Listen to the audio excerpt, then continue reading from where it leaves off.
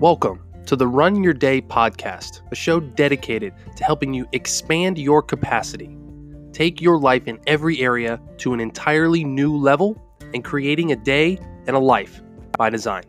Here's your host, Dan Hafner. Hello, everyone. What is up? Welcome back to the Run Your Day podcast. As always, your host, Dan Hafner here. Today's topic is this. Where do you find your space? As always, I appreciate you all joining. Sit back, relax, and enjoy today's episode. All right, my friends. So today we're going to talk about a couple different things. And it's good to be back, I got to say. Those of you following the show chronologically, I feel like I say this all the time. Haven't done a show in, probably about a week or so. But the good news is that we're working on a whole bunch of cool new stuff, such as the Run Your Day Academy stuff, which is already in progress and being worked on. A private podcast, which is going to be super, super dope. So I'll leave that as another tantalizing thing for you guys. I'm not making excuses, but there is some really, really cool stuff coming down the line. So anyway, we're going to talk today about this idea of creating space. And you might think, well, we're going to talk about meditation, right? We're not. We're not going to talk about meditation. What we're going to talk about is finding the space to be creative and actually get some things done, right? So, where are you finding the space to create inside of your job or inside of your career or inside of your business, right? So a prime example I thought of today to share with you is how, I used to be, and I still am to some extent, but I used to be a morning workout guy. I remember in high school, we would always kind of, your body kind of got conditioned to being, having practice in the afternoon. Like I played football. So, it was around 2:45, 3:00 was when your main workout of the day would be, which is, when I got out of school and out of college, and I kind of kept that routine. So I was more of an afternoon workout person, but then for some reason, I just transitioned into a morning workout guy. Like I would get up at 4 or 5 o'clock and do, the insanity workouts or just run or lift weights or do whatever I was doing. And that worked for me for a long time because it gave me that power and that space to just produce in the morning and actually just feel like I've accomplished so much before the day's even started, right? Lately, I've actually drifted back into being more of an afternoon person, believe it or not. It's funny how this cycle goes in my life, but I started to find that I just wasn't getting enough motivation. I wasn't getting enough power. I wasn't doing the production that I wanted inside of my workouts in the morning. And I went through a phase for a while where I kind of beat myself up about that. I'm like, oh, you gotta just you can do this, man. It's about willpower. You can do this. You got to get up early. You got to push harder. It's all a mindset thing, right? And then I just started to think, well, what if that's not true? Like, what if I'm just no longer that type of person? What if that just doesn't work for me any longer? Right. So where did that leave me? Well, that left me in a place of, well, let's try going back to the afternoon workout. Let's try, maybe around 3 or 4 o'clock. Like I have that luxury now being, working from home and doing all my own stuff. Like I can pretty much do it whenever I want, which I know you might not be able to do that type of thing. And this is just an example inside of fitness, right? But organizing your day around when you have the most power and when you have the most organization is really, really powerful because of that exact concept I'm talking about in this creating space, right? Do you find more power in the space you make for yourself in the morning, in the afternoon, right? Do you find more power inside of creating stuff late at night? Are you a night owl? Like my wife is a huge night owl, right? Um, I'm more of a morning person. Like I can't really stay up much past 10 o'clock and be productive. I just can't. That's just not my, it's not my cup of tea. Right. So my question for you today, and I'm going to get into something here at the end. So this is not the end.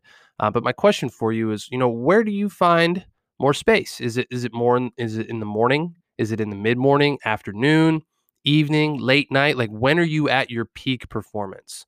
When are you actually performing at your best? And there's a whole bunch of tools out there you can find to find this, but it really comes down to just you inside of your heart and inside of your mind when you produce and when you have the most power.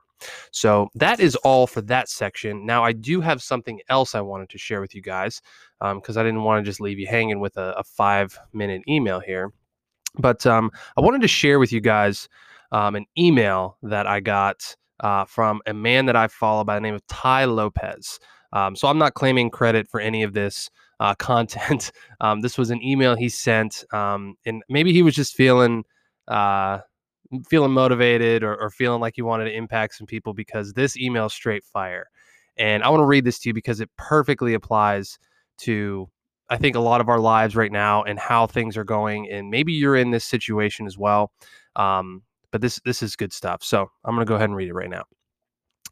If you feel sad, lost, or depressed, if your health or finances are in the gutter, if you can't find people you want to spend time around, or if you can't stay focused, out of the ashes you will rise.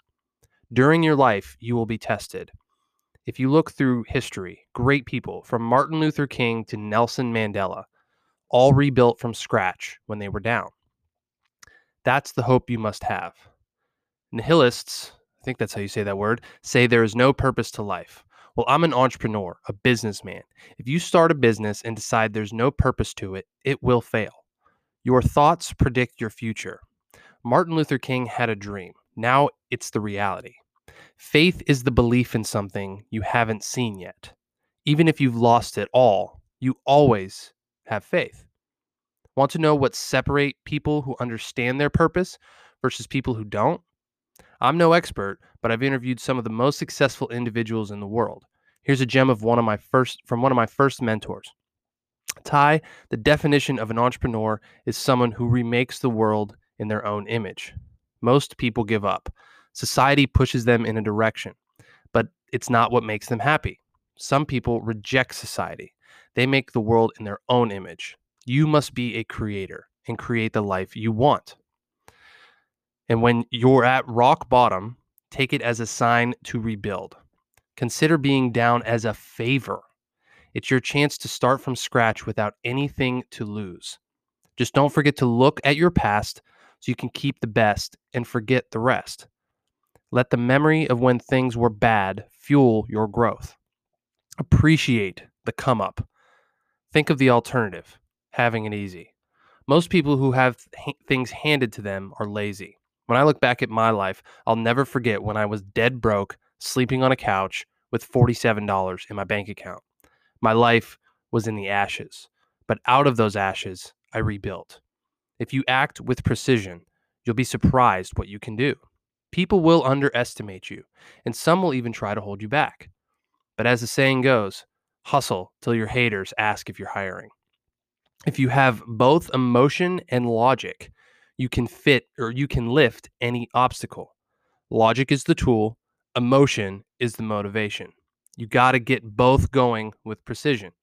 Steve Jobs said before he died, as you grow older, you will discover this world is built by people not really smarter than you.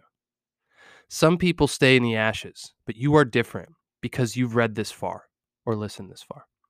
Now you understand that it is a good thing that the ashes are there. Find your vision, find your purpose, and use your power to create it for yourself. Man, ain't that some shit? Oh, God, that's why I wanted to share that with you guys. Oh, man, I read that. I was like, dude, I got to come on the podcast and read this because the Tai is like he's like a marketer. I don't really know a whole lot about what he does. Some of you might be listening to this thinking like, how do you not know who he is? But I follow him a little bit. I've bought some of his stuff in the past. So he's a big online entrepreneur guy. Follow him a lot, and man, I think a lot of people have those stories. You know, even I have my version of that story. It's not anything like that, um, but man, like we all give ourselves such a hard time. We all are, you know, especially me. I can be very, very hard on myself. I beat myself up about a lot of things, even like, you know, not having a show for a week, right? But ultimately, you know, out of out of the ashes, whatever the quote unquote ashes are in your life. Maybe you lost a job during this pandemic, or maybe you've had to, take care of a loved one, or maybe even bury a loved one because of this. That's real shit. Like, that's some real stuff that happens in real life. And it's hard. It's hard to keep going in the face of some of that. But what the key thing inside of that email that I loved was that seeing that being down moment as a favor. Like, so many people it's so easy to just say, screw the world, screw everyone, like just act in spite and have a bitter attitude towards things. But when you can change that, when you can truly flip that mentality and that view to one of gratefulness and opportunity, man, look out, because your life can change. And that took me a long time to realize. I used to be that. I used to be that very bitter, that very, oh my God, the world against me, everything's screwed. Like, oh, I can't do it anymore.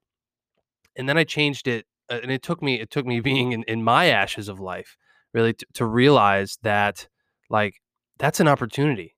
That's an opportunity to rebuild on a foundation of truth and just reality of, like, what you are and who you are and what you want to do.